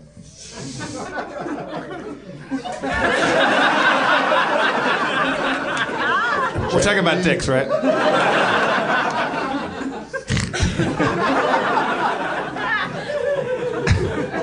Okay, so It's just like So Mercy Greg's just- face after. It's actually quite a bit thicker than I know. I just looked at Greg, and Greg went. I think it was either did I leave the oven on or Yeah. all right, so the three guards are being occupied by Mercy right now, right, Spencer? Yeah. And Hordegard, you got a line of fire on one of on those guards From too, the front right? side, that is correct. From the front, outside the gate of the warehouse compound, and Jim Nightblade and I, Eve, we're sneaking up from behind right now. Correct? Well, you were on the roof of the building. Okay. Well, I descend down to get with Jim Nightblade. All right, that happens. Hey, Nightblade, I got your back. sorry, I'm getting Aaron a drink. What's the range between Jim Nightblade and I with the guards? Well, he's still on the roof. You're about 120 feet off. Oh, he's not down there yet? I didn't hear him go down there. Nightblade, get down here. I'm down there. What's your agility plus sneaking, Dan? Fuck. I'm so sorry. Probably 4 plus something in parentheses. I'm sorry. I think it was 9 total last time, right? Well, that was me shooting dudes. I remember that. Agility plus sneaking, I had a tougher time with. 5 plus, looking at my sneaking, 4 plus 4. That's 13 then, yeah? Damn. All right. You sneak down quietly. And we're how far away from these guards? 120 feet. All right, Mercy, keep them looking at you as we're sneaking up behind them. We're gonna get a shot on these guys. All right. Can you see through my head? No. That was me in character as Mercy. I don't think they would say it like that. Thank you. All right, let me try that again. I look at them and I'm acting kind of crazy to distract them. Hey, sometimes I feel like no one can see me at all, and it feels like you guys can really see me. Can you see me or see through me? No. I use my fucking diplomacy. Is that just gone? Do I no longer have any charisma? What? Do I have charisma? You're asking them a question. They're answering. I don't get what's happening. Okay, sorry, Spencer. The way you said it sounded mean. It's a question you're asking, right? Well, it's a flirtatious. Why are you flirting with Spencer? All right, well, they're still looking at me even though they said no, right? Yeah. Okay. They can't see through your head. All right. I'm going to regroup and approach differently from now on. So they're going to look at me. I'm not going to walk away. Jim Nightblade, I'm going to cast improved invisibility on myself, where I become invisible to human beings and to sensors and cameras and things like that. Walk up and I have shock gloves where my gloves are electric, and I'm just going to go zap and knock these guys out. But you got to, well, no, there's only 2 guys. There's 3 of them, right? 3. I've got the third one covered. Okay. Do you like this plan, or do you want to come with? Yeah, I'm going to go from my left, so the third one will be all the way on my right. Or I could just cast a stun ball on all these guys and just knock them all out. The more stunned they are, but when I get within shooting range, the more alive they'll be tomorrow for their families. This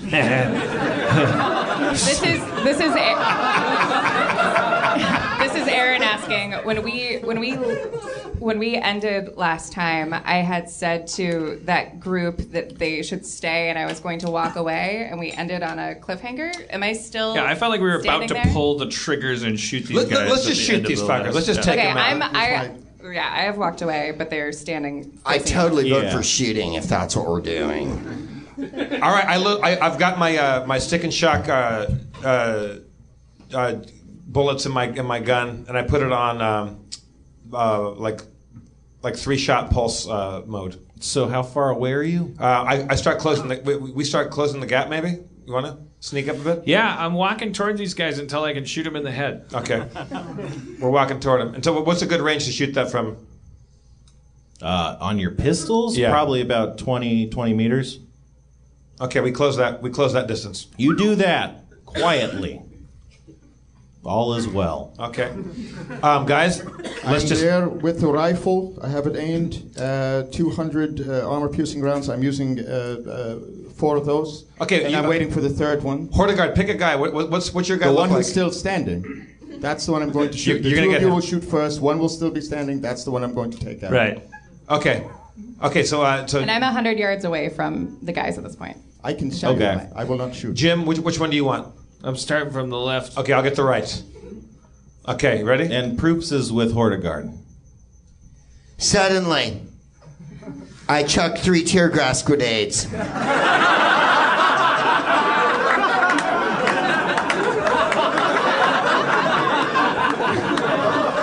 Who is this guy?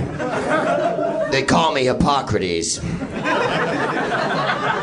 You tossed 3 tear gas grenades. That's right. I once. heal people because I took an oath. I heal people for the highest bidder. They bounce along the floor, and one of them bounces into the gatehouse of the guarding the gate, and they all trigger going off, unleashing acrid smoke into the air. The guards start coughing and wheezing and freaking out, and then you hear a siren like a fire alarm going off. Christ. Shit. Do we know this guy? Who's throwing grenades? He's in your team. He was there all along. Oh, okay. All right. Is there somebody that I can see? Yeah, you guys are together. I'm a troll. But I swore to heal people. I have a gas mask. I put it on. All right. Good call. Are these guys immobilized, or what are they doing? They're coughing. It's very. You guys have opportunity to go right when you're seeing these things happen. Okay, let's take the shot. Take the shot. Go. Take the shot. I shoot as many people as I can. Pop. I pick off my guy. All right. What are your pistols, Jeff? I know Dan's pistols. There's 6. 6 altogether. 4 plus 2 is 6. Oh, plus what? Plus your agility. Plus 10. 10. Mine's a total of 9, I remember. All right. You hit him directly in the chest. It pierces straight through their armor for Dan and knocks the guy on his floor. He's bleeding out. The other guy gets hit with 3 of your stick and shock rounds, and you see some electrical activity as he goes down to the floor, convulsing. There's one left. Hordegard, take the shot. I take the shot with my rifle. All right. What's your agility plus automatics? It is 8. All right. All right. You also hit him. His head explodes. Nice shot. As a precog, I knew this would happen. This is why I took those actions. You sure you're not German? The alarm's still going off. Hey, face, Eve, Mercy. You got a keyboard taped to your stomach. Can you do something about that alarm? I can try. I'm still wearing my business wear. Yep. I run inside. I try to locate the alarm box. All right. You head inside the gatehouse, and it's a pretty simple construction. You think you see a switch that's activated that looks to be the alarm. That's probably it. Hello, my darling. I walk up to the alarm, and I using my attribute of composure. Mm-hmm.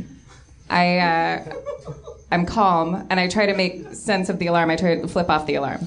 Using your composure, you flip off the alarm. The silence reigns, and also tear gas. Sorry about the mess, but it's quiet. Too quiet.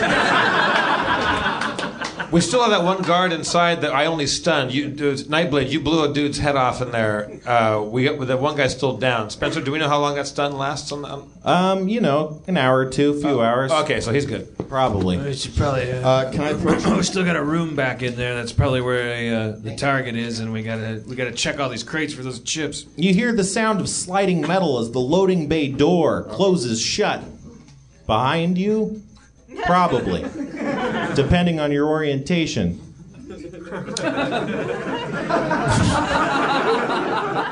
And the loading dock door is the only door into the warehouse? Well, you guys came in through the ceiling, Right. so... But is there another door that we found or no? Not one that I'm aware of. All right. So, okay, I'm sure... That's the only door. I'll go down the chimney. And then I run up and I grapple up to the warehouse roof. All right. You do that. I astrally perceive. I go into a shamanic trance and I astrally project myself.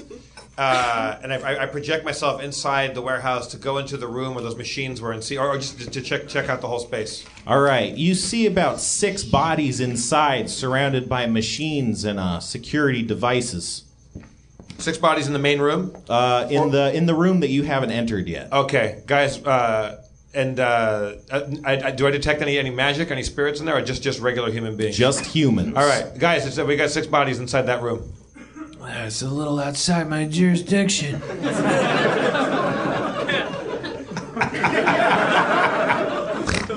6 bodies. Are they dead? No, they're living. Can I use my ability to detect enemies? Or am I out of range? No, you detect enemies. You detect enemies. There's 5 plus in the building. So that means that everyone in that room, neither one of them is the person we're seeking. I mean, it's not really been established whether the person you're seeking is an ally or an enemy. So nobody's in the outside of the warehouse. They're all inside that room. Correct. All right, guys. I'm going to go in there. Let's all go in together. Let's have each other's back here. I'm going to go in there. Before we do this, could I bitch. perhaps take this opportunity to take my rifle to the stunned one and maybe shoot him? Yeah. I'll do that. Well, you'd have to get in the building first. So, how do you want to do that? Let's see. I have a grappling gun. Why don't we just monofilament that door open, man? Yeah, we'll be long gone by the time that guy wakes up. Spencer, how does my stealth tag work? That's like an RFID tag. It's like a tracking bug, basically. So you could stick it on stuff. All right, another time. Is there time to light a cigarette while all this bullshit's going on? Nightblade, monofilament that door open. Let's go in there. What I'll do is I can summon a spirit that goes in there and just knocks them out with noxious gas or something like that. Winky doodle doo. It's not a permanent. I'm workshopping catchphrases. Spencer, am I in a space with one of those guards? You're in the gatehouse. There's a dead guard in it. Yeah. Okay, I take the dead guard's clothes and I put on his clothes, and I'm going to use my skill of disguise to kind of emulate his body language. All right. Yeah.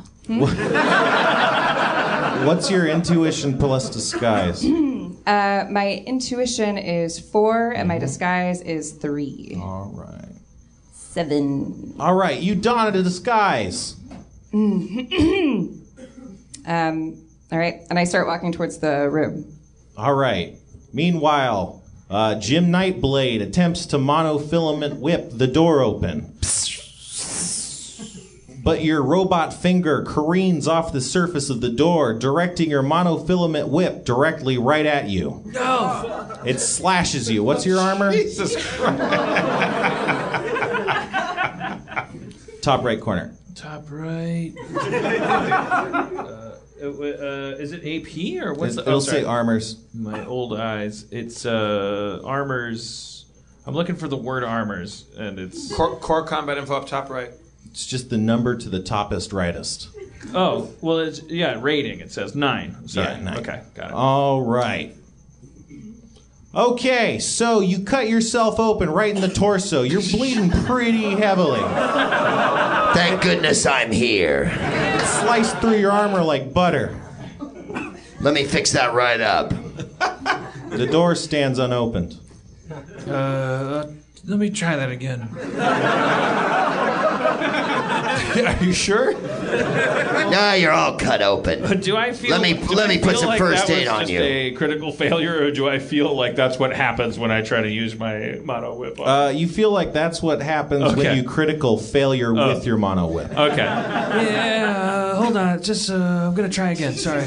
Don't be so tough, goddammit. Let me stitch you up and try it again. You're in a different. You're not in a building with me. I'm here alone, bleeding to death. I'm trying to. I'd love to get healed. Hippocrates, did anyone tell you that you sound a little bit like the coach from Major League? God damn it, I'm about as proud of you boys as I've ever been. Coach, my entire fucking. Give him the heater, Ricky. Are you giving him first aid? He's bleeding. I'm in the warehouse. You guys are. I'm trying to give you. You're guys. outside. You're outside the warehouse. I'm with you outside the warehouse. You're trying to get into the warehouse. Yeah. I wanted to grapple up to the ceiling, come down through the grate that I came through earlier. Okay, and then what door were you cutting? I thought that I had done that, so I thought I was cutting the loading dock door so that they could come in. Okay, well then you're inside and you failed to cut the loading door. So yeah, okay, that's true. Try it again and let us in. Here we go again. Hickory dickory dock. All right. This time, despite your heavy wounds, you managed to cut a man-sized hole in the loading dock door. I jumped through. All right.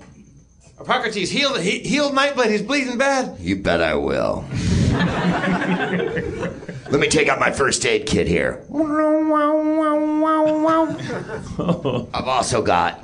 I can heal. It's best used after the first aid is applied. Is that the title of your book? It's a small pamphlet I've written. Also, you receive something from the Franklin Mint. It's a tiny gold coin.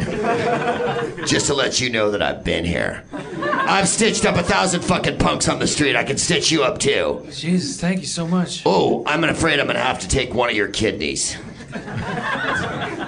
I'm a troll. I eat them after hours. I only got 2. I get 1, bro. Fist bump. No, you can't. You're too weak. Here, have some analgesic. You apply your first aid kit, and it seems to be taking quite effect. The bleeding stops completely, and you're all. The name's Hippocrates. I go up to the door. Oh, we're inside now, right? Yeah. I go up to the door and I summon a spirit of air. I summon a. I fart. Jeff, you have to pray. I fart. I summon a dog to blame it on.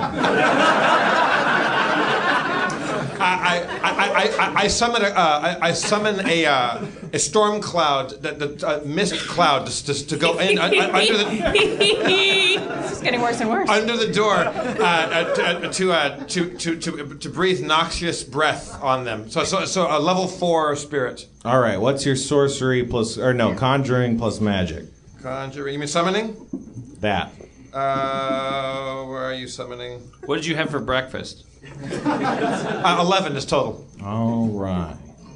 And you said a 4? Oh, also I get +2 because it's a spirit of air, so it's 13. Okay. Awesome.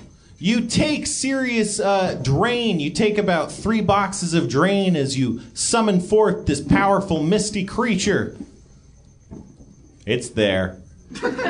Spirit, go under the door and knock out and breathe noxious breath and knock them down. Okay.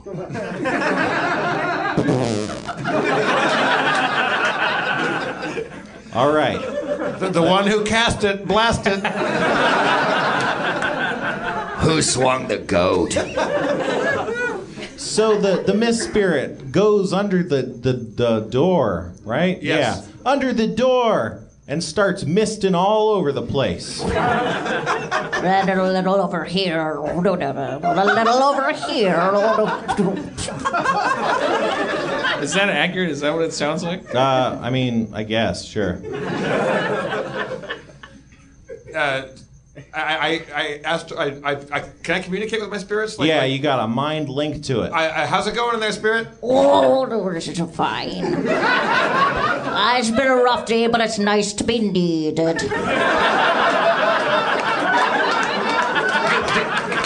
Did you breathe the noxious breath on those 6 guys in there? Oh, yes, I did. How did it come out? As the way it always comes out. I just wish that for once the thing I was best at didn't hurt people. Oh, Air Spirit, I just want you to knock him out. I don't want you to hurt anybody. I just want them to be unconscious. No, I knocked him out. I said Just ask Spencer what happened. Spencer, what happened? They're all knocked out.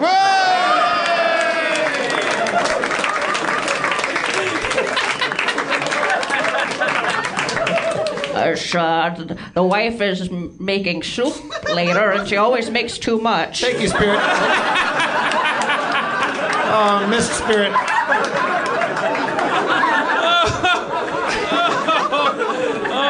Thank you, Miss Spirit. You did good. What a show stealer that farting ghost was. You gotta cast that thing. Boy, I don't wanna. Oh, sorry, I don't wanna. Yeah. I don't wanna get too enthusiastic, but whoever dealt that thing really knew what it was doing. So let's kick the door down and go get these guys, and then we have to end the show. I mean, we started at 8:15. I'm just saying. Harks and alarms. Oh no! Am I in the wrong phase?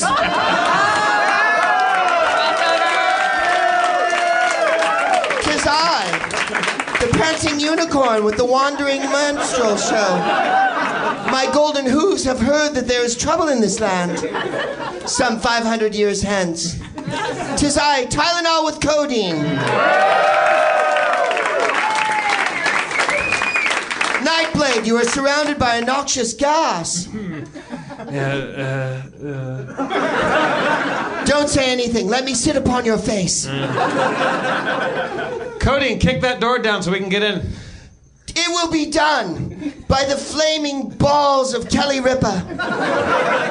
Crash, crash, and I must away. For another adventure I will go on. I am not gay, and yet I make no case for it. Collop, collop, collop, collop.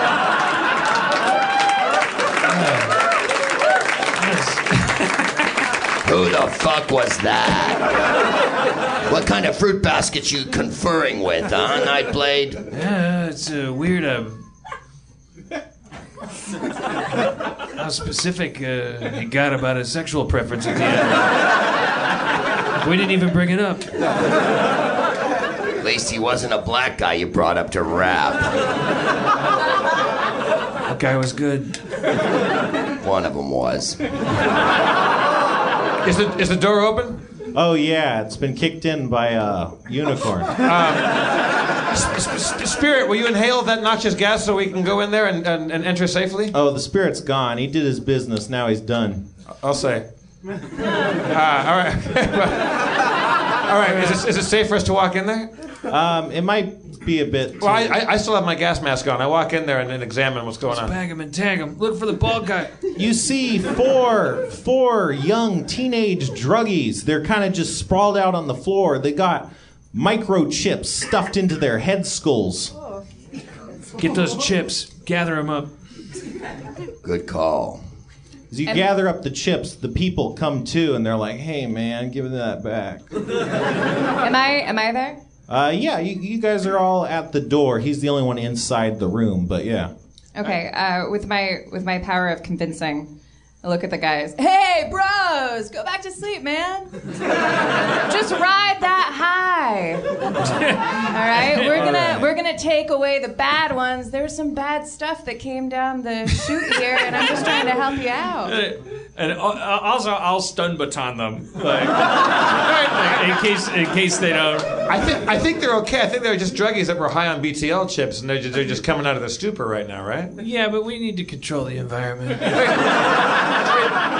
I look around. I only see 4 druggies in the ground. I look for the other 2 people that I saw. I saw 6 bodies in there. Who are the other 2? What's your perception plus intuition?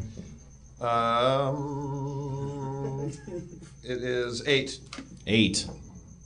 All right. Using your keen eyesight, you see an empty table, and behind the empty table, a thin, almost imperceptible seam in the wall, a secret door. Oh. a threshold worthy of probably, am I right? Yep. Cliffhanger! Let's thank Greg Proops for coming down again. Greg Proops! George Brown, my better half, Aaron Harmon McGathy, Cornelius, Anastasia Harmon McGathy, Spencer Crittenden, Jeff, Anastasia Davis. Let's also thank Max and Brian for coming up and rapping with us. Spend that money wisely. I'm Jeff Davis. Let's hear it one more time for Dan Harmon, everybody. Thank you. And also, anybody out there that wants to donate or lend music for us to play on the show, I'm happy to listen to it, and maybe you'll be on the Harmontown podcast with your tunes. I'll be rapping to your fat beats. We go to, what is it, harmontown.tumblr.com? Yeah. Harmontownmusic.tumblr.com? Something like that. What is it? I think it's harmontownmusic.tumblr.com. All right, everybody, drive fast and take chances. We love you.